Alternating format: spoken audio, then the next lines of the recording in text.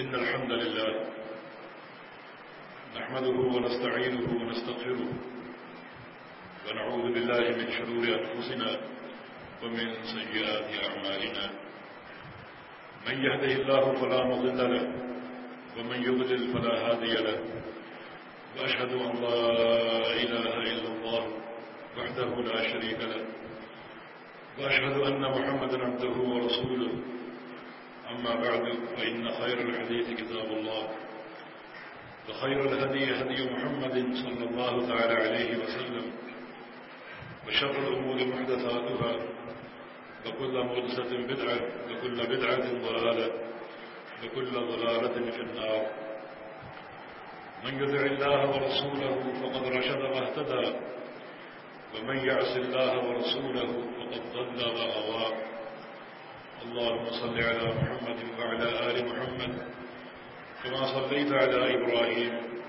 وعلى آل إبراهيم إنك حميد مجيد اللهم بارك على محمد وعلى آل محمد كما باركت على إبراهيم وعلى آل إبراهيم إنك حميد مجيد سبحانك لا علم لنا إلا ما علمتنا إنك أنت العليم الحكيم رب اشرح لي صدري ويسر لي أمري واحلل عقدة من لساني يفقهوا قولي لقد قال الله سبحانه وتعالى أعوذ بالله من الشيطان الرجيم من همزه ونفخه ونفثه بسم الله الرحمن الرحيم يا أيها الناس اتقوا ربكم إن زلزلة الساعة شيء عظيم يوم ترونها تذهل كل مرضعة عما أرضعت وتضع كل ذات حمل حملها وترى الناس سكارى وما هم بسكارى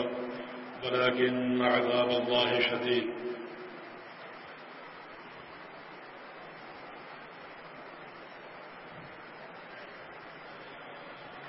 گزشتہ جمعے یہ بتایا گیا تھا کہ موت کی دہلیز سے جو آگے سفر شروع ہوتا ہے یہ ہر شخص نے تنہا طے کرنا ہے. یہ قبر کی گھاٹی ہے، پھر میدان محشر، وزن اعمال، پل صراط، یہ سارے سفر ہر انسان نے طے کرنے ہیں اور تنہا طے کرنے ہیں. یہ بتایا گیا تھا کہ ہر گھاٹی کے لیے اللہ رب العزت نے نجات کی صورتیں بیان کی ہیں، عافیت کا راستہ بتایا ہے. ہر مقام پر انسان دنیا میں ایسا عمل اختیار کر سکتا ہے کہ اس کے لیے ہر گھاٹی میں بچاؤ کی صورت پیدا ہو جائے، اور اللہ رب العزت اپنے فضل و کرم سے اسے ہر کٹھن سے کٹھن گھاٹی میں کامیاب قرار دے دے. جیسے قبر کا معاملہ ہے، رسول اللہ صلی اللہ علیہ وسلم کی حدیث ہے القبر اما روضۃ من ریاض الجنہ او حفرۃ من حفر النار، کہ قبر یا تو جنت کا باغیچہ ہوتی ہے اور یا جہنم کا گڑھا ہوتا ہے. یہاں کامیابی کے لیے رسول اللہ صلی اللہ علیہ وسلم نے ایک آیت کریمہ تلاوت فرمائی تھی. جب ایک جنازے میں آپ شریک تھے اور میت کے لیے قبر کھودی جا رہی تھی، نبی علیہ السلام زاروں کے دار رو دیے، حتیٰ کہ حدیث کے الفاظ ہیں کہ بلغ سرا، نبی علیہ السلام نے اپنے آنسوؤں سے قبر کی مٹی کو بھگو دیا اور پھر آپ نے قبر کی طرف اشارہ کیا بمثل هذا فاعدوا، کہ اس گھر کے لیے تیاری کر کے آنا، بغیر تیاری کے مت آ جانا. پھر رسول اللہ صلی اللہ علیہ وسلم نے ایک آیت کریمہ کی تلاوت فرمائی جو کہ قبر کی تیاری کی بنیاد ہے. فرمایا کہ یثبت اللہ الذین آمنوا بالقول الثابت فی الحیاۃ الدنیا وفی الآخرہ. اللہ رب العزت اہل ایمان کو قول ثابت کی برکت سے ثابت قدمی عطا فرماتا ہے. تو اس سے یہ ثابت ہوا کہ قول ثابت یہ قبر کی سب سے بہترین تیاری ہے، اور قول ثابت کی برکت سے اللہ رب العزت قبر میں ثابت قدمی، استقامت، نجات اور فلاح عطا فرماتا ہے. یہ قول ثابت کیا ہے؟ یہ کلمہ لا الہ الا اللہ ہے. اس کلمے کی برکت سے قبر میں نجات حاصل ہوگی. لا الہ الا اللہ اس کے 2 ارکان ہیں. رکن نفی لا الہ، رکن اثبات الا اللہ. کوئی معبود نہیں ہے، یکسر نفی ہے، انکار ہے ہر قسم کے شرک کا. کوئی معبود نہیں الا اللہ، صرف ایک اللہ ہی معبود حق ہے. جو شخص اپنی تیاری کی اساس عقیدہ توحید قرار دے دے تو یقیناً وہ قبر میں کامیاب ہوگا، اور یقیناً یہ کلمہ ثابت، یہ قول ثابت اس کے ثبات، استقامت اور اس کی کامیابی کی اساس بن جائے گا. قبر میں جو سوال ہوں گے ان کی تیاری بھی پیغمبر علیہ السلام نے کروائی ہے. من رب، یا رب کون ہے؟ ما دین، تیرا دین کیا ہے؟ من نبی، تیرا نبی کون ہے؟ رسول اللہ صلی اللہ علیہ وسلم کی حدیث ہے ذاق طعم الایمان من رضی باللہ ربا وبالاسلام دینا وبمحمد رسول صلی اللہ علیہ وسلم. اس شخص نے ایمان کی مٹھاس کو پا لیا، ایمان کی حلاوت کو پا لیا، جو اللہ کو رب مان کر راضی ہو گیا، اسلام کو اپنا دین مان کر راضی ہو گیا، اور محمد صلی اللہ علیہ وسلم کو اپنا رسول مان کر راضی ہو گیا. یہی 3 سوال قبر میں ہوں گے. اور پیغمبر علیہ السلام نے دنیا میں ان تینوں باتوں کی فضیلت بیان فرمائی کہ جو ان تینوں چیزوں کو سمجھ لے، اللہ کا رب ہونا، اسلام کا دین ہونا اور محمد صلی اللہ علیہ وسلم کا نبی ہونا، ان تینوں باتوں کو سمجھ لے، ان کو پہچان لے، ان پر راضی ہو جائے تو اس نے ایمان کی مٹھاس کو پا لیا. اور یاد رہے کہ جب یہ مٹھاس انسان کے دل میں شامل ہو جاتی ہے وہ انسان عقیدے میں، منہج میں اور عمل میں بہت ہی پختہ ہو جاتا ہے. یہ مٹھاس کبھی دل سے نکلتی نہیں ہے بلکہ ہمیشہ یہ دل میں قائم رہتی ہے. جو شخص حلاوت ایمانی کو چکھ لیتا ہے، حلاوت ایمانی کو پا لیتا ہے تو وہ ہمیشہ اس مٹھاس کو محسوس کرتا ہے. اس کے لیے دین کے عمل کرنا آسان ہو جاتا ہے. تو یہ نبی علیہ السلام کی تعلیم ہے. رسول اللہ صلی اللہ علیہ وسلم کی ایک اور حدیث ہے من قال رضیت باللہ ربا وبالاسلام دینا وبمحمد رسولا حق علی اللہ ان یعطیہ یوم القیامہ. جو شخص اپنی دنیا کی زندگی میں یہ کہتا رہے کہ میں اللہ کو رب مان کر راضی ہو گیا، اسلام کو اپنا دین مان کر راضی ہو گیا اور محمد صلی اللہ علیہ وسلم کو اپنا رسول مان کر راضی ہو گیا، تو اللہ پر یہ بات واجب ہوگی، اللہ نے واجب کر لی یہ بات اپنے اوپر کہ اس شخص کو قیامت کے دن ضرور خوش کر دے گا اور راضی کر دے گا. تو یہ بھی حدیث قبر کی تیاری کی اساس ہے بلکہ اخروی کامیابی کی بنیاد ہے. یہ تینوں اعتقادی باتیں، اللہ کا رب ہونا، مشکل کشاد حاجت روا ہونا، اس کے سوا کوئی حاجت روا نہیں ہے، کوئی مشکل کشا نہیں ہے اور کوئی داتا نہیں ہے، اور محمد صلی اللہ علیہ وسلم کا اللہ کا رسول ہونا، وہی قائد ہیں، وہی رہبر ہیں، وہی لائق اطاعت ہیں، وہی قابل اتباع ہیں، ان کے سوا کوئی نہیں، نہ کوئی امام، نہ کوئی پیر و مرشد، نہ کوئی شیخ اور نہ کوئی عالم، صرف محمد رسول اللہ صلی اللہ علیہ وسلم ہی قابل اتباع ہے. اور اسلام ہی دین ہے، اس کے سوا کوئی دین نہیں ہو سکتا.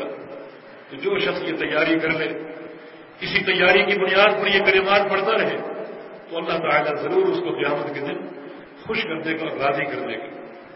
ایک اور حدیث میں رسول اللہ صلی اللہ علیہ وسلم کا فرمان ہے من قال رضیت باللہ ربا وبالاسلام دینا وبمحمد رسولا انی زعیم بان آخذ یدہ حتی ادخلہ الجنہ. جو شخص یہ دعا پڑھتا رہے رضیت باللہ ربا وبالاسلام دینا وبمحمد رسولا تو میں ضمانت دیتا ہوں کہ اس شخص کا ہاتھ قیامت کے دن پکڑ دوں گا, اس وقت تک نہیں چھوڑوں گا جب تک اس کو جنت میں داخل نہ کر دوں. تو کتنی یقینی ضمانتیں ہیں, اور یہ قبر کی اور آخرت کی بہترین تیاری ہے کہ انسان اس عقیدے سے مالا مال ہو جائے, اس عقیدے سے اپنے ظاہر اور باطن کو منور کر لے.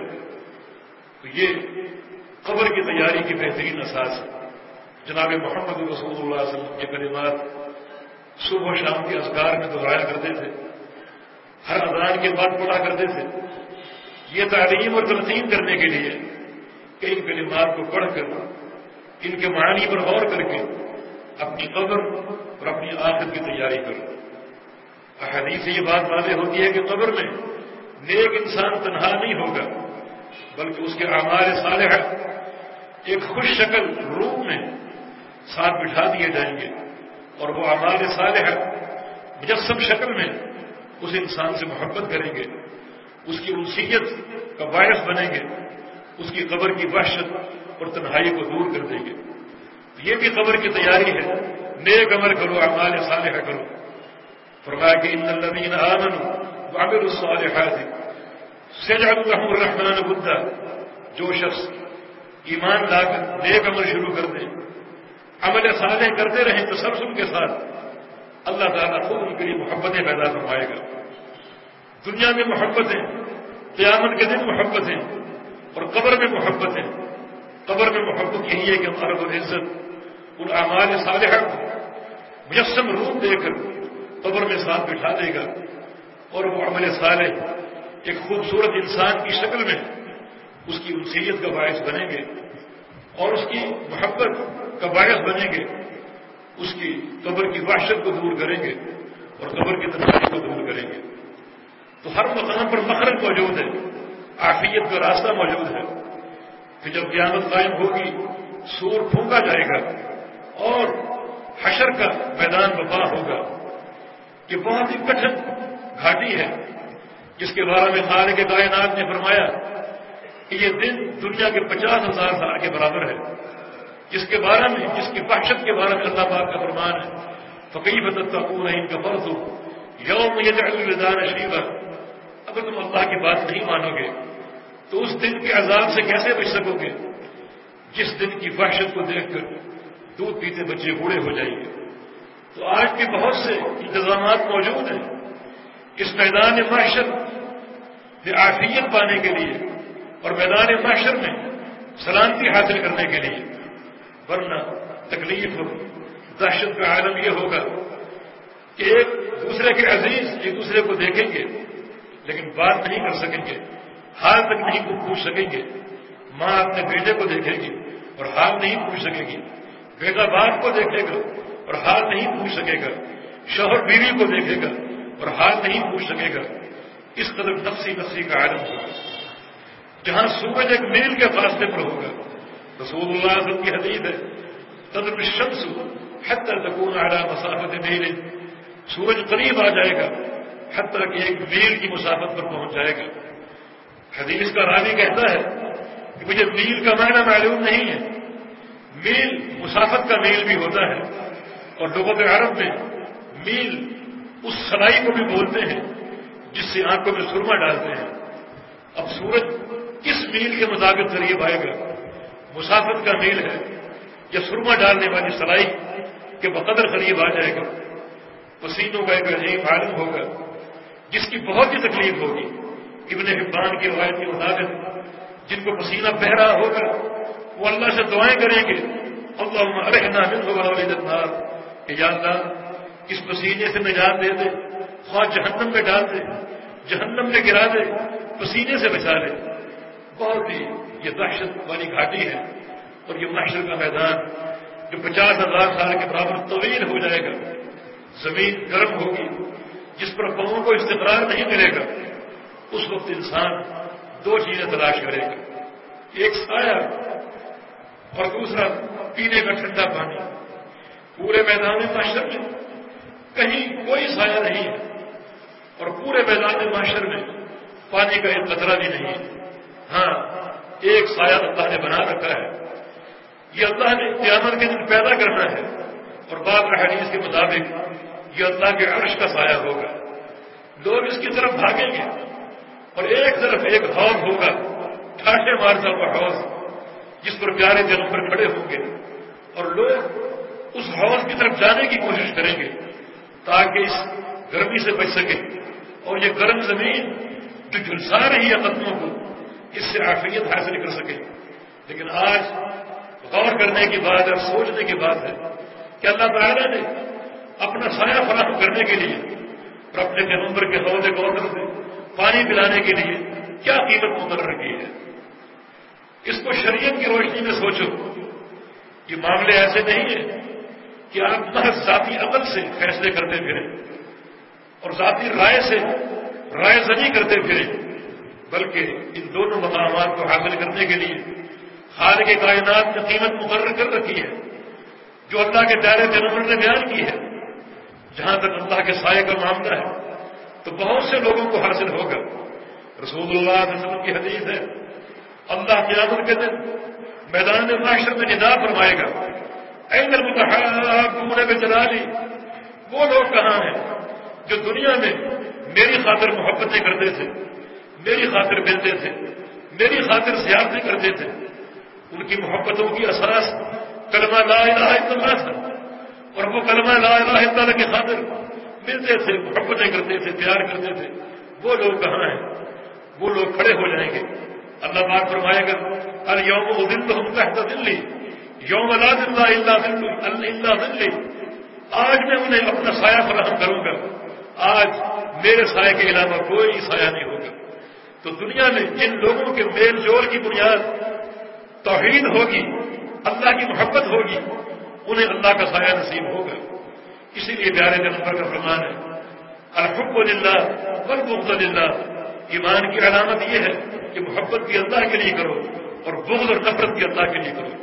بلکہ ایک حدیث میں رسول اللہ صلی اللہ علیہ وسلم کا فرمان ہے، اوثق الایمان الحب فی اللہ والبغض فی اللہ، ایمان کا سب سے مضبوط کنڈا یہ ہے کہ اللہ کے لیے محبت کرو اور اللہ کے لیے بغض رکھو۔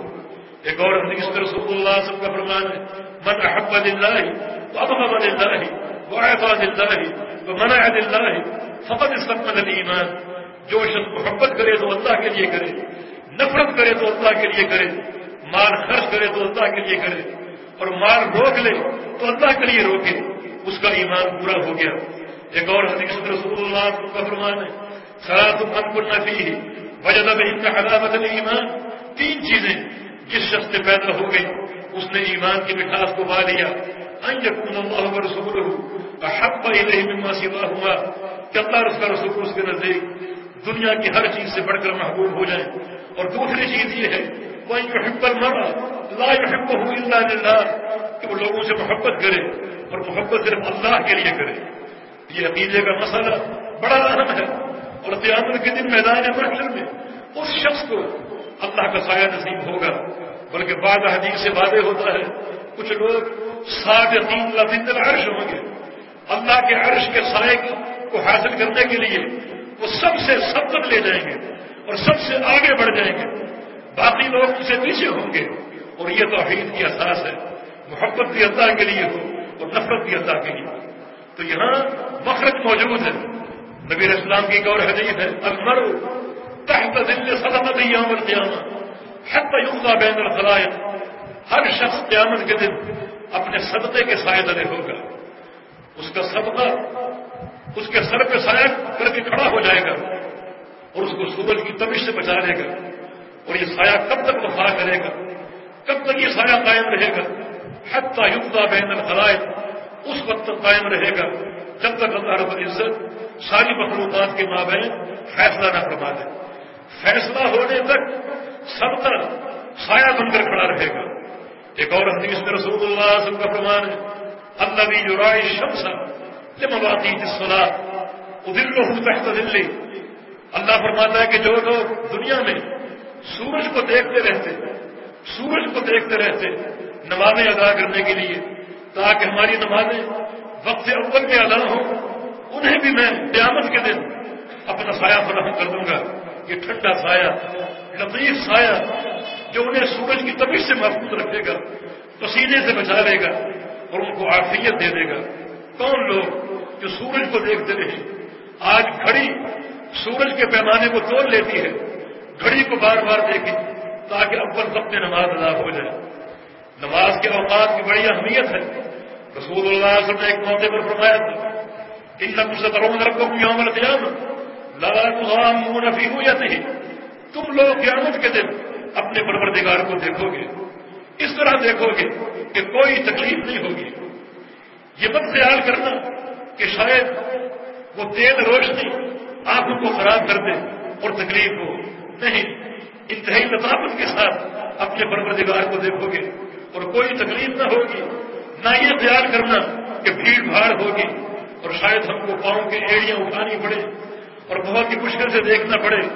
نہیں، اگر اور کی اندروں اپنے تختوں پر ٹیک لگا کر دیکھیں گے تو سب کو اللہ کا دیدار ہوگا جنت میں.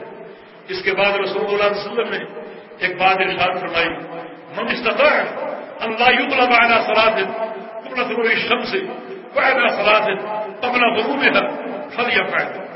جو شخص یہ طاقت رکھے کہ دو نمازوں پر دنیا کی کوئی چیز غالب نہ ہے، نہ کوئی کاروبار اور نہ کوئی دنیا کا اہم معاملہ، کوئی چیز ان دو نمازوں پر غالب نہ آنے پائے.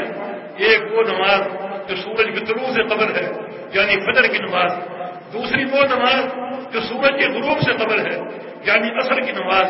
تو ایسا ضرور کر لیں. اس کا معنی یہ ہے کہ جو لوگ فجر کی نماز کی حفاظت کرتے ہیں، عصر کی نماز کی حفاظت کرتے ہیں، ان کے اوقات کے ساتھ اللہ رب العزت ضرور ان کو اپنا دیدار عطا فرمائے گا، اپنی رضا عطا فرمائے گا. بلکہ حدیث سے یہ بات واضح ہوتی ہے کہ جنت میں اللہ کا دیدار ان دو موقعوں پر حاصل ہوگا، ایک فجر کے وقت، دوسرا عصر کے وقت. ان دو اوقات کی تخصیص سے بھی ان نمازوں کی اہمیت واضح ہوتی ہے. اور ایک اور حدیث صحیح بخاری کی، اس سے یہ بات واضح ہوتی ہے کہ جنت میں ہر جمعے کے روز ایک بازار لگے گا، اس بازار میں سارے جنتی اکٹھے ہوں گے اور اکٹھے ہو کر اللہ رب العزت کا دیدار کریں گے. وہ دیدار ایسا خاص ہوگا کہ وہ اللہ کے نور کا اقتباس کریں گے. ان کے چہروں کی روشنی، ان کے چہروں کی نظرت، ان کے چہروں کا نور بڑھ جائے گا. جب اللہ کا دیدار کر کے گھروں کو لوٹیں گے تو ان کی بیویاں اور ان کی حوریں کہیں گی کہ آپ کا حسن، آپ کا جمال اور آپ کے چہرے کا نور پہلے سے کہیں بڑھ گیا ہے. بلکہ جب ان کی بیویاں ان کو دیکھیں گی تو ان کا نور بھی بڑھ جائے گا، ان کا جمال بھی بڑھ جائے گا. یہ ایک خاص اللہ کا دیدار ہوگا. جمعے کے دن کی تخصیص کا معنی یہ ہے کہ جمعے کی نماز کی اہمیت ہے. اس کی اہمیت کو پہچانو. اس نماز کو ضائع کرنے کی کوشش نہ کرو، تاخیر سے مت آؤ بلکہ وقت پر آؤ. جمعے کے خطبے کا اہتمام کرو، جمعے کی نماز کا اہتمام کرو.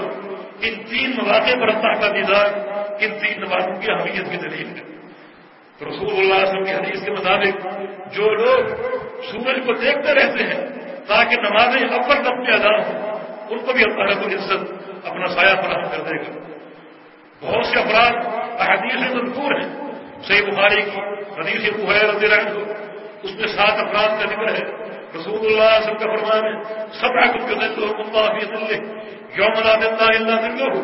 اللہ 7 قسم کے انسانوں کو اپنا سایہ فراہم کرے گا. اس دن اللہ کے سائے کے علاوہ کوئی سایہ نہ ہوگا. الملک العادل، ایک عادل بادشاہ، عادل حکمران، عادل سربراہ مملکت جو عدل قائم کرتے ہیں اللہ کے ساتھ، یعنی اس کی توحید کو نافذ کر کے، اللہ کے پیغمبر کے ساتھ یعنی ان کی سنت کو نافذ کر کے، بدعات کا خلا کما کر کے اور شرک کا خاتمہ کر کے، اور پھر پوری رعیت کے ساتھ بھی عدل و انصاف کا برتاؤ کرے. دوسرا شراب نشہ کی عبادت کرتے ہیں وہ نوجوان جو بچپن ہی سے اللہ کی عبادت شروع کر دیں، بچپن ہی سے اللہ کو یاد کرنے لگے، نمازوں کی پابندی کرنے لگے، نیک اعمال کی رغبت ان کے دل رچ بس جاتی ہے، تو وہ نوجوان کی قیامت کے دن اللہ کے عرش کے سائے تلے ہوں گے. تیسرا وہ شخص رجل ذکر اللہ خالیا ففاضت عیناہ، جو رات کی تنہائیوں میں اللہ کو یاد کرے اور اس کی آنکھوں سے آنسو جاری ہو جائے، اللہ تعالیٰ اس کو بھی اپنے عرش کا سایہ عطا فرمائے گا۔ اور جو اثر وہ شخص رجل قلبہ معلق بالمساجد، جس کا دل معلق ہو مساجد کے ساتھ، جس کو مساجد سے محبت ہو، نماز باجماعت ادا کرنے کی، مساجد کے اہتمام کی، مساجد کی تعمیر کی، مساجد کی صفائی کی، مساجد کے انتظامات کی محبت ہو، اس کا دل ہر وقت اللہ کے گھر کے ساتھ معلق ہے، تو اللہ اسے بھی اپنا سایہ عطا فرما دے گا۔ اور پانچواں وہ شخص ہے رجل دعت امرأۃ ذات منصب وجمال فقال انی اخاف اللہ، وہ شخص جسے کو خوبصورت عورت دعوت گناہ دے اور وہ سن کر کہے مجھے تو اللہ کا ڈر ہے، اللہ کا خوف ہے، اللہ کے خوف کی بنا پر اس دعوت کو ٹھکرا دے، زندگی میں ایک بار یہ عمل پیش آیا ہو اور اللہ کے خوف کی بنا پر اس گناہ کو ٹھوکر مار دے، تو قیامت کے دن جہاں 80 90 سال کے لوگ اپنے حساب و کتاب کی الجھن میں ہوں گے اور نیکیاں بدیاں شمار کر رہے ہوں گے، وہاں اللہ رب العزت اس نوجوان کو اپنے عرش کا سایہ عطا فرما دے گا۔ اور ساتواں وہ شخص ہے دو افراد رجلان تحابا فی اللہ اجتمعا علیہ وتفرقا علیہ، جو اللہ کے لیے محبت کرے، ان کا ملنا بھی اللہ کے لیے ہو، بچھڑنا بھی اللہ کے لیے، چھٹا شخص۔ اور ساتواں وہ شخص ہے رجل تصدق بصدقۃ فاخفاها حتى لا تعلم يمينه ما تنفق حتى لا تعلم شماله ما تنفق يمينه، وہ شخص جو صدقہ دے اتنا چھپا کر کہ اس کے بائیں ہاتھ پر علم نہ ہو سکے کہ دائیں ہاتھ نے کیا خرچ کیا ہے۔ تو میدان محشر میں بچاؤ کی صورتیں موجود ہیں، احادیث کا ذخیرہ آپ کے سامنے واضح ہے، ان کو پڑھیں سمجھیں اور ویسا بننے کی کوشش کریں کوئی ایسا عمل خاص منتخب کر لیں جس سے آپ کو محبت ہو، تاکہ وہ عمل قیامت کے دن اللہ رب العزت کے سائے کی فراہمی کا سبب بن جائے۔ اسی طرح حوض کوثر میدان محشر میں بہت بڑی نعمت ہے، پورے میدان محشر میں ایک قطرہ پانی کا نہیں ملے گا، بس ایک طرف یہ حوض ہے، حوض کوثر، جس کے بارے میں رسول اللہ صلی اللہ علیہ وسلم کا فرمان ہے کہ اس کا عرض ملک صنعاء سے لے کر ملک عدن تک ہے، اور پیغمبر اسلام کا فرمان ہے اس کے آب ہووں کی تعداد آسمان کی ستاروں کے برابر ہے، اس کا پانی دودھ سے بڑھ کر سفید ہوگا اور شہد سے بڑھ کر میٹھا ہوگا، انتہائی ٹھنڈا برف کی طرح، ایک گھونٹ اگر انسان اس کا پی لے اور پینے میں کامیاب ہو جائے، پورے میدان معاشر میں ہم 50,000 سال کھڑا ہونا پڑے اس کو پیاس نہیں لگے گی، جنت کے داخلے تک اس پانی کے گھونٹ کی بنا پر وہ سیراب ہی رہے گا اور اس کو قطعاً پیاس محسوس نہیں ہوگی۔ لیکن غور کی بات یہ ہے کہ اس کی قیمت کیا ہے؟ صحیح بخاری کی حدیث سے کچھ لوگ حوض کوثر کی طرف بھاگیں گے، قریب پہنچیں گے، اچانک جبریل امین درمیان میں دیوار بنا کر راستہ روک دیں گے اور ان کو وہاں سے دھتکار دیں گے، ٹھوکریں مار کر دور کر دیں گے۔ نبی علیہ السلام فرمائیں گے امتی یہ تو میری امت کے افراد ہیں، انہیں کیوں روکا جا رہا ہے؟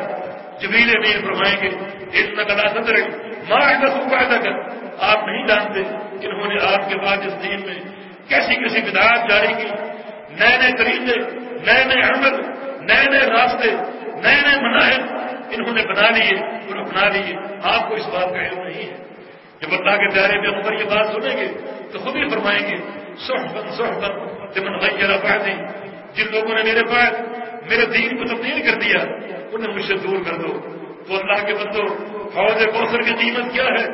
اللہ کے پیارے پیغمبر کی سنت کی اتباع، امام الانبیاء کی پیروی، آپ کی سچی اطاعت اور پورے اخلاص کے ساتھ اللہ کے پیغمبر کی اطاعت اور اتباع، یہ حوض کوثر کی قیمت ہے۔ آپ کا عقیدہ کیا ہو، آپ کا منہج کیا ہو، آپ کا طرز عمل کیا ہو کہ نمازیں پڑھنی ہیں تو اللہ کے پیغمبر کے طریقے کے مطابق، روزے رکھنے ہیں تو اللہ کے پیغمبر کے طریقے کے مطابق، صدقہ اور زکوٰۃ دینی ہے تو اللہ کے پیغمبر کے طریقے کے مطابق، کیونکہ پیارے پیغمبر کا فرمان ہے من عمل عملا لیس علیہ امرنا فہو رد، جو شخص کو ایسا عمل کرے جس عمل پر میری مہر نہیں ہے تو وہ مردود ہے، وہ عمل بھی مردود ہے اور عمل کرنے والا بھی مردود ہے۔ ان کی اللہ کے دربار میں کوئی قیمت نہیں ہوگی اور کوئی پذیرائی نہیں ہوگی۔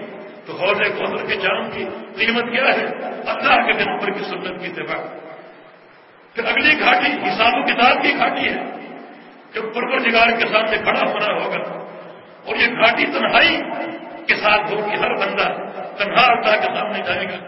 رسول اللہ صلی اللہ علیہ وسلم کی حدیث ہے، ما منکم من احد الا وذکرہ ربہ ولیس بینہ وبینہ ترجمان۔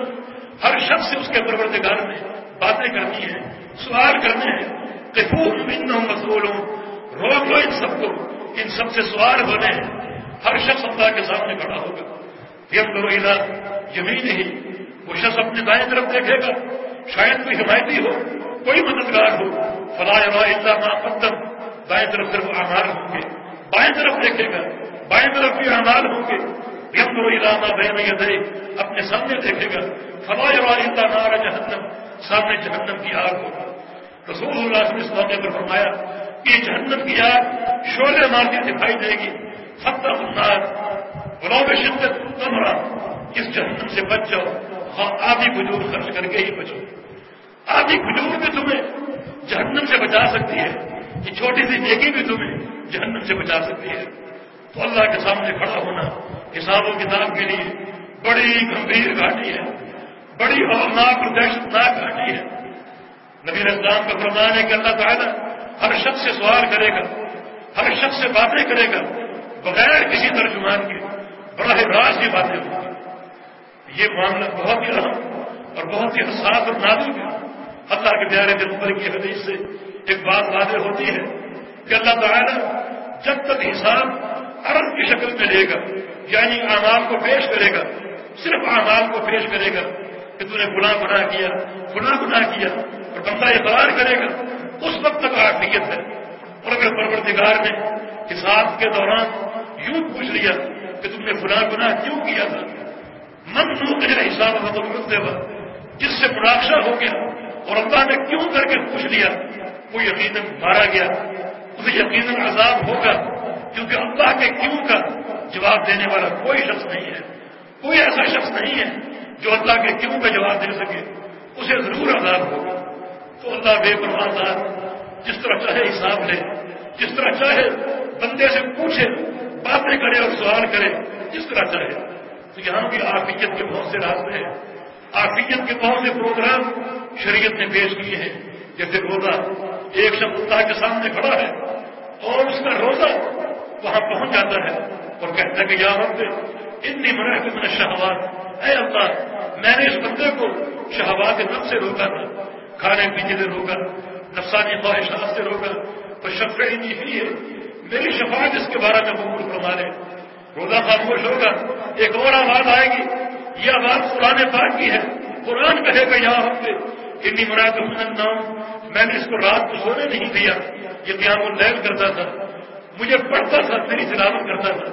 یہ کلام الرحمان اللہ کا کلام جو کہ اللہ کی صفت ہے، یہ اللہ سے سفارش کرے گی اور کہے گی شفعنی فیہ، میری شفاعت قبول کر لے، اس بندے کو معاف کر دے۔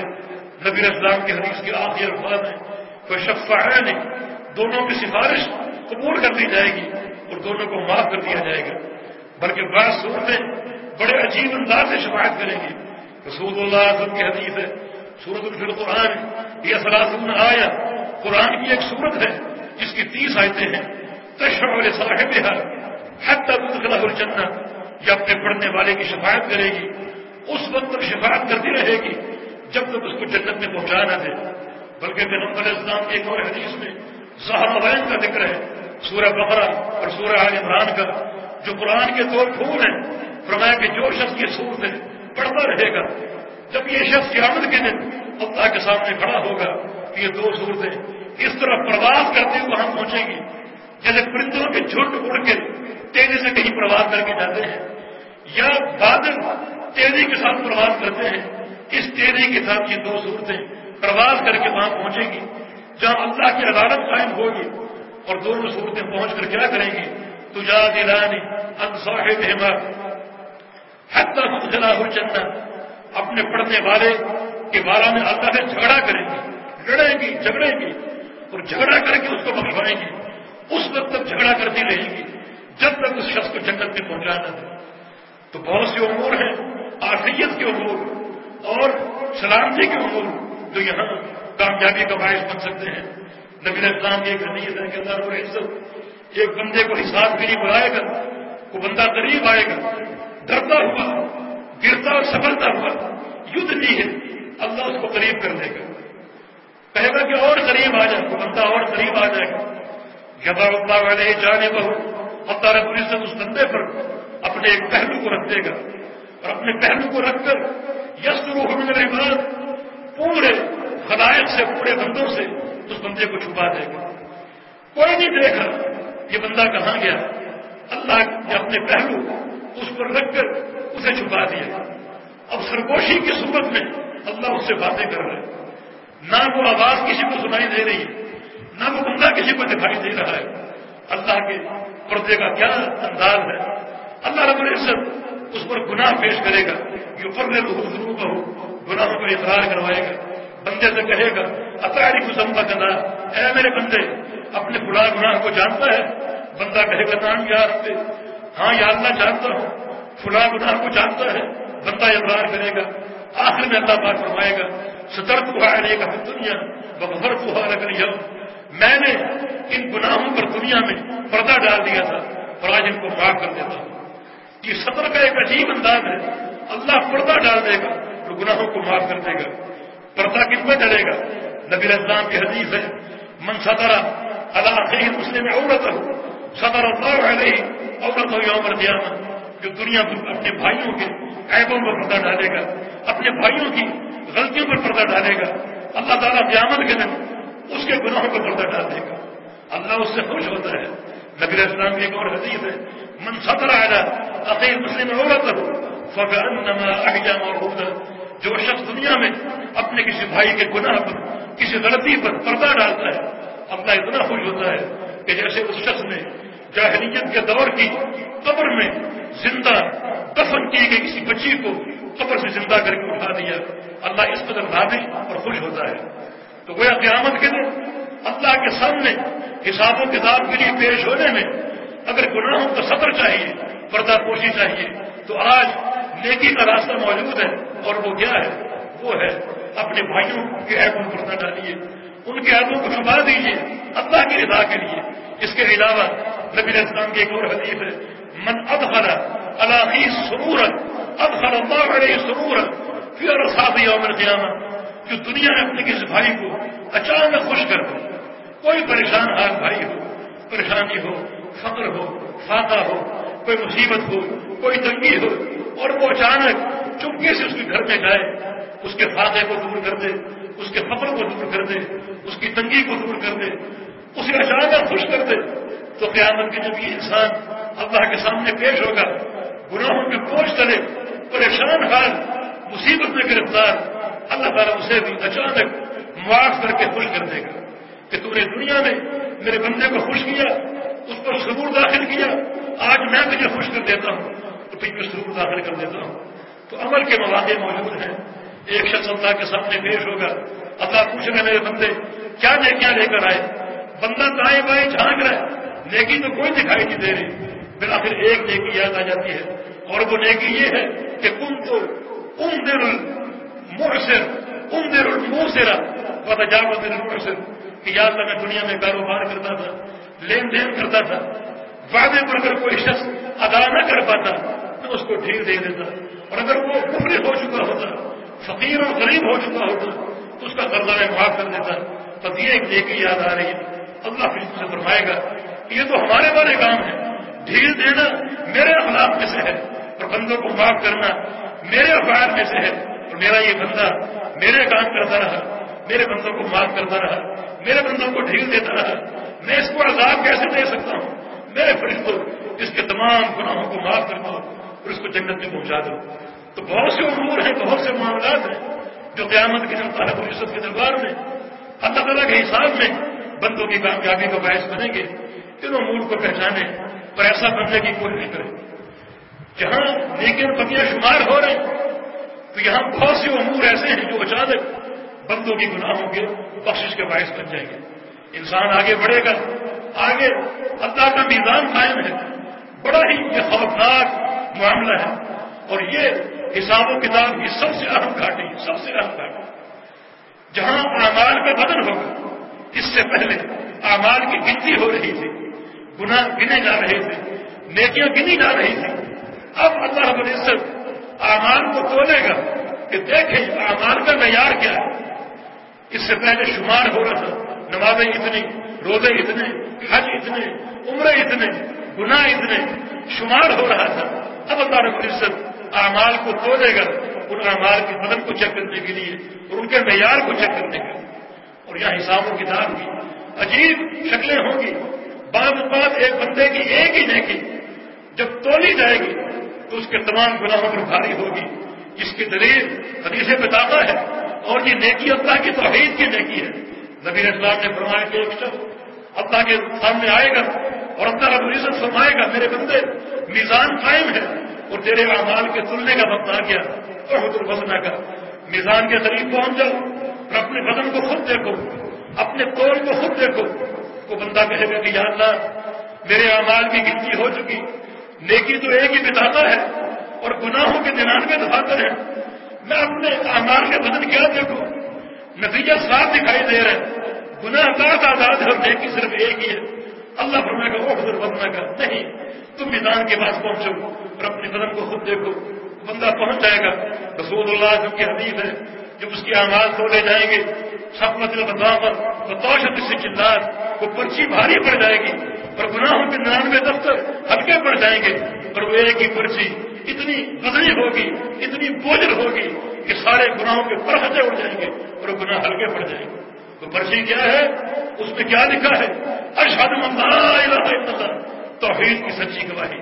تو اللہ کے بندو آخر کی تیاری کے لیے عقیدہ توحید کو سمجھو، اس شہادت کو پہچانو، اس گواہی کو پہچانو۔ یہ بڑی عظیم گواہی ہے۔ امام اعمش رحمہ اللہ رات کو تہجد کے موقع پر ایک جملہ ضرور کہا کرتے تھے کہ اللہ تیرا فرمان ہے شہید اللہ انہ لا الہ الا ہو، اللہ گواہی دیتا ہے کہ اللہ کے سوا کوئی معبود نہیں۔ اعمش کہا کرتے وانا اشہد اللہ الہ الا انت، یا اللہ میں بھی گواہی دیتا ہوں کہ تیرے سوا کوئی معبود نہیں۔ برائے اللہ تیرے پیغمبر کا فرمان ہے اذا استودع اللہ شیئا حفظہ، اللہ کو جب کوئی چیز امانت کے طور پہ دی جائے تو اللہ اس امانت کی حفاظت کرتا ہے۔ تو امام اعمش کہا کرتے کہ یا اللہ میں نے تیری توحید کی گواہی دے دی ہے، اب یہ گواہی تجھے امانت کے طور پر دیتا ہوں، میری اس امانت کی حفاظت فرمانا۔ یہ امانت کیا ہے؟ اشہد ان لا الہ الا اللہ، ایک عظیم امانت، ایک ہی نیکی بندے کے 99 گناہوں کے دفاتر پر بھاری پڑ گئی۔ یہ میدان، اس میدان کے عجیب امور ہیں۔ جیسے بنی اسرائیل کا وہ شخص جو قاتل تھا، اس کی نیکی کیا تھی؟ اس کی نیکی یہ تھی کہ اس نے 100 افراد کو قتل کیے تھے، لیکن قتل کرنے کے بعد نادم ہو گیا اور شرمندہ ہو گیا۔ اس سے پہلے اس کی نیکیاں اور اس کے گناہ گنے جا رہے ہیں۔ گناہ کیا تھے؟ 100 قتل، بھیانک گناہ۔ حالانکہ نبی اسلام کی حدیث ہے کہ ایک شخص اگر قتل نہ کرے لیکن کسی کے قتل کی پلاننگ میں شریک ہو، یا ایک شخص اگر قاتل کو اپنی آنکھ کے اشارے سے بچانے کی کوشش کرے وہ بھی قاتل ہے۔ نبی اسلام کی حدیث کا معنی یہ ہے کہ ایک مسلمان کے قتل میں اگر پوری دنیا شریک ہو تو اللہ تعالیٰ پوری دنیا کو جہنم میں ڈال دے گا۔ اور یہ تو 100 افراد کا قاتل ہے، اس کے گناہوں کی گنتی ہو رہی ہے اور 100 کے 100 مقتول اس کے دامن سے چمٹے ہوئے ہیں۔ اور نیکی کیا ہے؟ نیکی یہ ہے کہ گناہوں پر نازل ہو چکا، توبہ کرنے کا رہا تھا لیکن توبہ کی سرزمین پر پہنچ نہیں سکا، راستے میں دم توڑ گیا، ندامت تھی، شرمندگی تھی، کتنی شرمندگی، کتنی ندامت۔ اللہ اس ندامت کو ڈھانپ چکا تھا، اس ندامت کو دیکھ چکا تھا۔ اب یہ گناہ اور یہ نیکی اللہ کے میزان میں تولی جائے گی تو اس کی یہ دل کی ندامت 100 قتلوں پر بھاری پڑ جائے گی۔ کتنا عجیب معاملہ۔ تو اللہ کے بندو ہم بھی آج اپنے گناہوں کو یاد کریں اور ندامت کریں، شرمندگی کا اظہار کریں۔ اللہ تعالیٰ اگر ہمارے دل کی ندامت دیکھ لے تو اس ندامت پر ہی اللہ رب العزت تمام گناہوں کو معاف کر دے گا۔ جیسے بنی اسرائیل کے اس قاتل کو محض ندامت پر 100 قتل معاف کر دیا۔ اب آگے جب منزلہ پر کھڑے ہوں گے تو اللہ 100 مقتولوں کو اپنی رحمت سے دے گا، اتنا دے گا کہ وہ راضی ہو جائیں گے اور پھر آخر قاتل مقتول ایک دوسرے کا ہاتھ تھام کر جنت میں داخل ہو جائیں. یہ میزان کا معاملہ یہاں نیکیاں کام آ رہی ہیں. نبی اسلام کے حدیث ہے کلمتان حبیبتان من الرحمن خفیفتان علی اللسان ثقیلتان فی المیزان سبحان اللہ وبحمدہ سبحان اللہ العظیم. دو کلمے اللہ کو پیارے، زبان پر ہلکے اور قیامت کے دن اللہ کے میدان پر بھاری ہوں گے. سبحان اللہ وبحمدہ سبحان اللہ العظیم. نبی اسلام کی ایک اور حدیث ہے بخل بخل لخمس ما صلحن فی المیزان. 5 چیزیں، کیا کہنا ان 5 چیزوں کا کہ اللہ کے میدان میں کتنی بھاری ہوگی. کون سی چیزیں؟ فرمایا کہ سبحان اللہ والحمدللہ ولا الہ الا اللہ واللہ اکبر. یہ 4 اذکار ہے. یہ قیامت کے دن اللہ کے میدان میں بہت ہی بھاری ہوں گے. اور 5ویں نیکی کیا ہے؟ 5ویں نیکی یہ ہے والولد الصالح يتوفى لامرئ فصبر واحتسب. کسی بندے کا نیک بیٹا ہو وہ فوت ہو جائے، داغ مفارقت دے جائے اور وہ صبر کرے، احتساب کرے، تو اس کا یہ صبر اتنا بھاری ہوگا کہ یہ ایک ہی نیکی اللہ کے میزان حسنات کو بھر دے گی اور بوجھل کر دے کر بھاری کر دے گی. نبی اسلام کی ایک اور حدیث ہے سبحان اللہ نصف المیزان والحمدللہ تملأ. ایک بندہ سبحان اللہ کہتا رہے اور سبحان اللہ کے مطابق اس کا عقیدہ بن جائے، زندگی بھر کی اس کی یہ نیکی اللہ کے آدھے میزان کو بھر دے گی. الحمدللہ کہتا رہے اور اس کے مطابق اس کا عقیدہ بن جائے تو زندگی بھر کی اس کی یہ نیکی اللہ کے پورے میزان کو بھر دے گی. ایک اور حدیث میں رسول اللہ صلی اللہ علیہ وسلم نے الطہور نصف المیزان. ایک شخص پاکیزگی اور وضو کی حفاظت کرتا رہے، کوشش کرے ہمیشہ باوضو رہنے کی، تو اس کی یہ نیکی اللہ کے آدھے میزان کو بھر دے گی. ایک اور حدیث میں رسول اللہ صلی اللہ علیہ وسلم نے خصلتان ہما خف علی الظہر واثقل فی المیزان. 2 خصلتیں پشت پر ہلکی ہیں لیکن قیامت کے دن اللہ کے میزان پر بھاری ہوں گی. وہ خصلتیں کیا ہیں؟ نمبر 1 طول الصمت، کہ ایک بندہ لمبی خاموشی پر عمل کرے، کوشش کرے کہ ہمیشہ خاموش ہی رہے اور جب بھی بولے کلمہ حق بولے، کلمہ عدل بولے، اللہ کا ذکر کرے، اچھی بات کہے، امر بالمعروف نہی عن المنکر، نیکی کی بات، تقویٰ کی بات، ورنہ خاموش رہے اور خاموشی کو اپنی عادت اپنا وسیلہ بنا لے تو اس کی یہ نیکی اللہ کے میدان پر بھاری ہوگی. اس کے بعد دوسری نیکی والخلق الحسن، اچھے اخلاق کا برتاؤ کرے، میٹھا ہو، نرم خو ہو، نرم گفتار ہو، یہ نیکی بھی اللہ کے میدان میں بھاری ہوگی. ایک اور حدیث میں رسول اللہ صلی اللہ علیہ وسلم کا فرمان ہے لیس شیء اثقل فی المیزان من الخلق الحسن.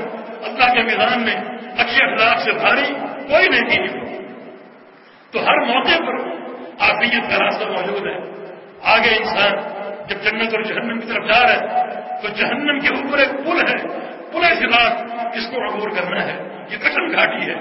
یہاں انبیاء کا وظیفہ نفسی نفسی ہو کر پیارے پیغمبر کی حدیث ہے کہ پورے صراط پر بار بار آؤں گا، کبھی حوض کوثر کی طرف جاؤں گا، کبھی میزان کی طرف جاؤں گا اور کبھی پورے صراط کی طرف جاؤں گا. یہ کٹن گھاٹیاں اس پر میں بار بار آؤں گا اور جاؤں گا. بڑی کٹن گھاٹی، ادب من الشعر وحد من السیف، یہ بال سے باریک اور تلوار سے بڑھ کر کاٹنے والا پل ہے جہاں تاریکی ہوگی، جس کے دونوں جانب نوکدار کنڈے ہیں جو لوگوں کو اپنی طرف کھینچیں گے. ان میں کشش ہوگی، وہ گزرنے والوں کو اپنی طرف کھینچیں گے اور قدموں میں استقرار نہیں ہوگا. یہ پورے صراط میں عافیت کیسے نصیب ہوگی؟ بہت سے لوگوں کو ملے گی عافیت. حالانکہ فرشتے حیران تھے، انہوں نے پورے صراط کو دیکھا تو کہا کہ یا اللہ اس کو کون عبور کرے گا؟ اللہ نے فرمایا کہ میرے بہت سے بندے. تو فرشتے کہیں گے ما عبدناک حق العبادت، پھر ہم نے تو تیری عبادت کا حق ادا نہیں کیا. مانا فرشتوں نے میزان دیکھا ہے، یہ پورے صراط دیکھا ہے. فرشتے پورے صراط کو دیکھ کر سمجھ رہے ہیں کہ اس کو عبور کرنا ناممکن. جب بعض بندے اس کو عبور کر جائیں گے تو اس کا مانا بہت ہی وہ نیکوکار ہوں گے. چنانچہ فرشتوں نے کہا کہ ہم نے تو تیری عبادت کا حق ادا نہیں کیا، ان بندوں نے حق ادا کیا جو اس کو عبور کر جائیں گے. پیارے پیغمبر کے حدیث سے کچھ لوگ اس پل کو عبور کریں گے بجلی کی سی تیزی کی طرح، کچھ لوگ اس پل کو عبور کریں گے پلک جھپکنے کی طرح، کچھ آندھی کی طرح، کچھ سمندروں کی لہروں کی طرح اور کچھ تیز رفتار گھوڑوں کی طرح، اور کچھ لوگ قدم رکھیں گے، گریں گے، پڑیں گے، سنبھلیں گے، بالآخر عبور کر جائیں گے. یہاں بھی عمل صالح کام آئے گا. نبی اسلام کا فرمان ہے الصلاۃ نور، نماز نور ہے. پورے صراط پر تاریکی ہوگی، اندھیرے کا راج ہوگا، اگر وہاں نور چاہیے تو نماز کا نور ہے. قرآن کہتا ہے کہ اہل ایمان کا نور پھیلا ہوگا، سچی عقیدے والوں کا، موحدین کا نور پیدا ہوگا. یہ سچی عقیدے کی ضرورت ہے. اللہ پاک کا فرمان یثبت اللہ الذین آمنوا بالقول الثابت فی الحیات الدنیا وفی الآخرہ. اللہ رب العزت قول ثابت کی برکت سے اہل ایمان کو ثابت قدمی دے گا. حالانکہ پل پر پھسلن ہوگی، تاریکی ہوگی، لیکن اللہ رب العزت نے ایسے اعمال بیان کیے ہیں کہ انسان بڑی عافیت کے ساتھ اسے عبور کر جائے گا. اگر وہاں نور چاہیے تو آج نمازوں کی حفاظت کیجیے، اور اگر وہاں پر قدموں میں ثبات چاہیے، استقرار چاہیے تو آج عقیدے کی حفاظت کیجیے. ابن قیم رحمہ اللہ نے جہاں قصہ بیان کیا ہے کہ دونوں طرف جو لوگ دار کنڈے ہوں گے جو گزرنے والے کو اپنی طرف کھینچیں گے. یوں سمجھو کہ آج دنیا کا صراط مستقیم ہے، اللہ کی وحی کا راستہ، اور صراط مستقیم کے دونوں جانب بہت سے دعات ہیں، بہت سے دعوت دینے والے جن کی دعوت میں شرک ہے، جن کی دعوت میں بدعت ہے، جن کی دعوت میں فساد منہج ہے. دونوں طرف قائم ہیں، کھڑے ہیں اور گزرنے والوں کو دعوت دے رہے ہیں. قیامت کے دن بھی جو انسان گزرے گا دونوں طرف لوگ دار کنڈے ہوں گے اور وہ انسان کو اپنی طرف کھینچیں گے. آج عافیت کے ساتھ وہ شخص گزرے گا جس کو منہج اسلام کی حاصل ہوگی، جس کے پاس خالص توحید ہوگی، جس کے پاس پیارے پیغمبر کی سنت کا جھنڈا ہوگا. اور جو لوگ دنیا میں ان دعات کے چکر میں پھنس گئے، شرک کا ارتکاب کیا، بدعت کا ارتکاب کیا، ان کے منہج میں بگاڑ آ گیا، فساد آ گیا. جیسے یہ داعی دنیا میں ایسے شخص کو صراط مستقیم سے ہٹا کر پوری راہ پر لگا دیں گے، ایسے یہ کنڈے اس گزرنے والے کو پورے طرح سے کھینچ کر جہنم کے اندر پھینک دیں گے. اسی لیے پیارے پیغمبر کی حدیث ہے قرب قیامت بہت سے داعی ہوں گے جو جہنم کے دروازے پر کھڑے ہو کر دعوت دے رہے ہوں گے. جو ان کی پیروی کرے گا، ان کی بات مان لے گا، ان کو وہ اٹھا کر فوراً جہنم میں ڈال دیں گے. یہ باتیں بڑی قابل غور ہیں. ابن قیم نے ایک اور بات بڑی عجیب کہی، ہناک وقوفان، اللہ کے بندو ہر انسان نے دو بار کھڑا ہونا ہے. وقوف فی دنیا، ایک دنیا کا وقوف ہے، وہ وقوف یوم القیامہ، اور ایک قیامت کا وقوف ہے. ایک بار دنیا کا قیام ہے، ایک بار قیامت کا قیام ہے. قیامت کا قیام پروردگار کے سامنے حساب و کتاب کے لیے ہے، اور دنیا کا قیام نماز کا قیام ہے. انسان نماز میں قیام کرتا ہے، فرائض میں، نوافل میں، تہجد میں وہ قیام کرتا ہے.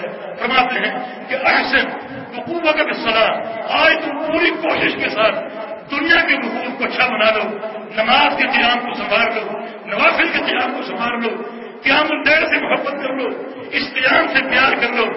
یحسن اللہ وقوفک یوم القیامہ، اللہ تعالیٰ قیامت کے دن اپنے سامنے تمہارے قیام کو سنبھال دے گا، تمہارے وقوف کی اصلاح کر دے گا. تو راستے موجود ہیں. اللہ تعالیٰ ان نعمتوں کی قدر کرنے والے ہیں. دنیا میں پیاسے ہوں گے، روزے رکھتے ہیں، فاقے برداشت کرتے ہیں، اللہ چاہے گا کہ ان کو قیامت کے دن بھوکا کیسا رکھے؟ نہیں، یہ لوگ سیراب رہیں گے، میدان محشر میں بھی انہیں فاقے برداشت نہیں کرنے پڑیں گے. اللہ بہترین بنا دینے والا ہے. اس لیے امام بربہاری نے اپنی کتاب اعتقاد السنہ میں لکھا ہے کہ قیامت کے روز اللہ کا سب سے پہلا دیدار نابینوں کو حاصل ہوگا، جن کے پاس دنیا میں قوت دینائی نہیں تھی، بڑا انہوں نے صبر کیا ہوگا. اللہ ان کو قیامت کے دن اس کا صلہ یہ عطا فرمائے گا کہ سب سے پہلے انہیں اپنا دیدار عطا فرمائے گا. تو اللہ رب العزت ان محنتوں اور کوششوں کی قدر کرنے والا ہے. یہ ساری کٹن گھاٹیاں جو بیان ہوئی، ان ساری گھاٹیوں میں عافیت کے پروگرام موجود ہیں. کچھ اختصار سے ہم نے بیان کر دی، ان کو سمجھیں، ان کو اپنانے کی کوشش کریں. اللہ پاک مجھے اور آپ کو توفیق عطا فرما دے. اللہ تعالیٰ اصلاح کی توفیق دے. اللہ ان رمضان کے روزوں کو ہمارے گناہوں کی بخشش کا ذریعہ بنا دے. اللہ ہمارے قیام کو قبول فرما لے، ہماری عبادات کو قبول فرما لے. اللہ ہماری اولاد کو سنبھال دے، انہیں ہماری آنکھوں کی ٹھنڈک بنا دے. اللہ رب العزت ہمیں اپنے عذاب سے بچا لے. اللہم انک عفو تحب العفو فاعف عنا، یا اللہ تو عفو ہے، بخشنے والا، درگزر کرنے والا. تحب العفو، اور عفو کو پسند کرتا ہے، بخشش درگزر تجھے بڑی پسند ہے. فاعف عنا، تو ہم کو بھی معاف کر دے. سلیمان الدارانی کہا کرتے تھے کہ یا اللہ قیامت کے دن جب تیرے سامنے کھڑا ہوں گا اور تو میرے گناہوں کا مطالبہ کرے گا تو وہاں میں تیرے عفو کا مطالبہ کروں گا. یہ حدیث میں ذکر کروں گا کہ اللہم انک عفو تحب العفو کہ یا اللہ تو گناہوں کا مطالبہ کیوں کر رہا ہے؟ تو عفو ہے، بخشنے والا اور درگزر کرنے والا. تحب العفو، تجھے عفو پسند ہے، درگزر کرنا تجھے پسند ہے. فاعف عنی، مجھے معاف کر دے. میرے گناہوں کا مطالبہ کیوں کر رہا ہے؟ میرے گناہ کو طلب کر رہا ہے، مجھے معاف کر دے. تجھے عفو پسند ہے، تو عفو ہے. تو اللہ رب العزت سے کثرت سے دعا کیجیے. ام المومنین نے پوچھا تھا اگر میں شب قدر مانوں تو اپنے پیارے پروردگار سے کیا مانگوں؟ مانگنے کے لیے بہت کچھ ہے. رسول اللہ صلی اللہ علیہ وسلم نے ایک ہی تلقین فرمائی اگر کچھ عظیم رات کو پڑھے تو ایسا اپنے گناہوں کو بخشوا دینا، اللہ سے کہنا کہ میرے گناہوں کو معاف کر. اللہ تعالیٰ سے صدا ہے کہ اللہ کے ساتھ ہم سے راضی ہو، اللہ ہمارے گناہوں کو معاف کر دے. ان رمضان کی ٹوٹی بوڑھی باتوں کو اللہ قبول فرما دے. اقول قولی ھذا واستغفر اللہ لي ولكم وآخر دعوانا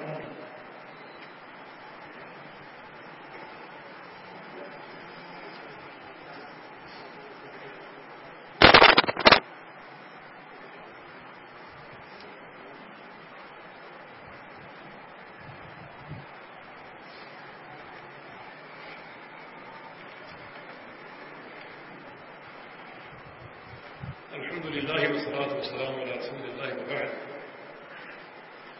یہ آج کے دن کو جمعۃ الوداع کہا جاتا ہے. شریعت میں ایسا کوئی نام نہیں ہے کہ کسی دن کا نام جمعۃ الوداع ہو، اور نہ ہی کوئی ایسے قصیدے اور اشعار ہیں جن کو پڑھ پڑھ کر رمضان کو الوداع کہا جائے. یہ ہماری اپنی اختراع ہے. اللہ تعالیٰ سے عافیت کا سوال ہے. لوگ ہر موسم کے لیے بدعات ایجاد کر لیتے ہیں، بڑے فخر کے ساتھ ان کو انجام دیتے ہیں، حالانکہ بدعت سے نیکیاں برباد ہو جاتی ہیں. اللہ تعالیٰ ہم کو اپنے خالص، اپنے پیارے پیغمبر کی خالص سنت کا رنگ عطا فرمائے. ہمارے ہر عمل میں، ہر گفتار میں اللہ کے پیارے پیغمبر کی سنت کی خوشبو ہو. اللہ ہم کو شرک سے بچائے اور اللہ ہم کو بدعت سے بچائے. البتہ یہ آخری دن اپنا محاسبہ ضرور کیجیے. روزے کا مقصد تقویٰ ہے، اور یہ تقویٰ ہم نے حاصل کیا یا نہیں کیا، تقویٰ حاصل ہو چکا یا نہیں، اور یہ ماہ سیام ہم کو متقی بنا گیا یا نہیں، اس محاسبے کی ضرورت ہے. اللہ پاک ہمیں واقعات متقی بنا دے. ہمارے ظاہر کو، باطن کو، قلوب کو، اذہان کو، اعمال کو، ہمارے مناہج کو، عقائد کو اللہ تعالیٰ منور کر دے تقویٰ کے نور سے. اگر یہ حاصل ہو جائے تو وہ انسان یقینی کامیاب ہے. آخرت کی جو سرداریاں ہیں اور کامیابیاں ہیں یہ متقین کے لیے. تمام بیماروں کی صحت کے لیے دعا کریں. بہت سے ساتھیوں نے درخواست کی ہے. اقبال صاحب کی والد صاحب کی والد اور بہت سے اعزاء بیمار ہیں. دعا کریں کہ اللہ ان سب کو صحت کاملہ عطا فرما دے. اللہ تمام بیماروں کو شفائے کاملہ عاجل عطا فرما دے.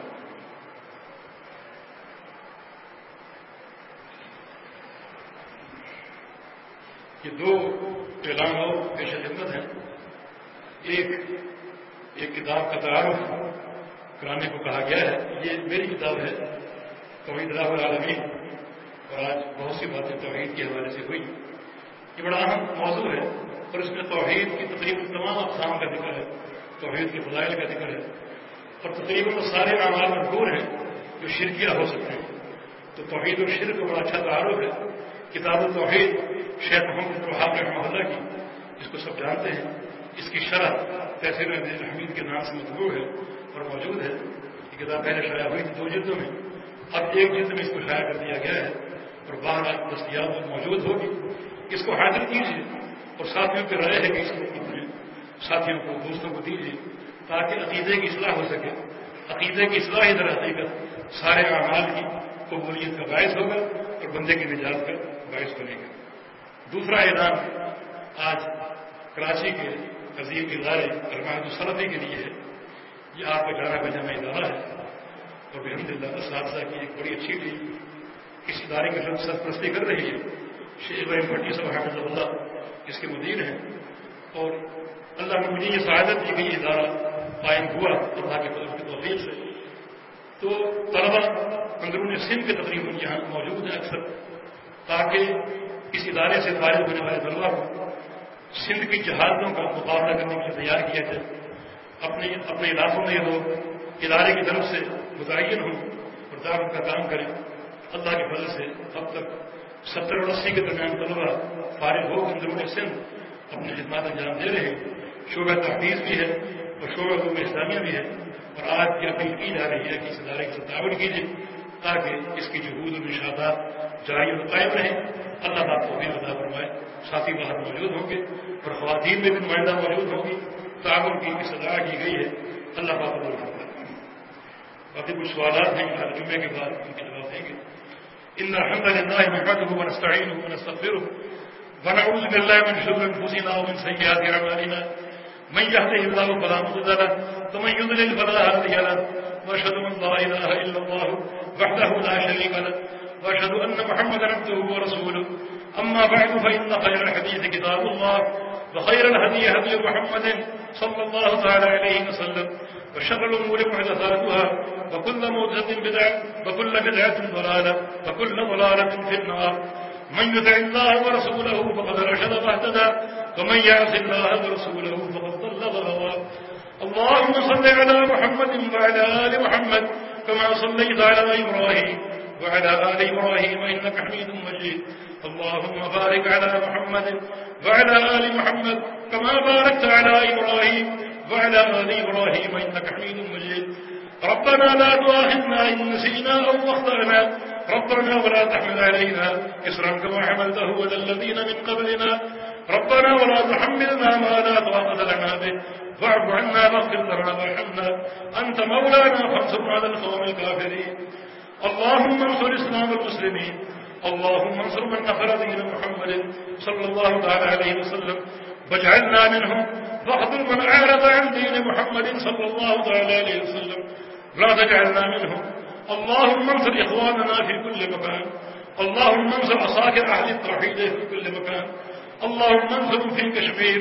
اللهم انصرهم في أفغانستان. اللهم انصرهم في فلسطين. اللهم انصرهم في العراق وفي كل مكان. ربنا تقبل منا إنك أنت السميع العليم وتب علينا إنك أنت التواب الرحيم برحمتك يا أرحم الراحمين. وصلى الله على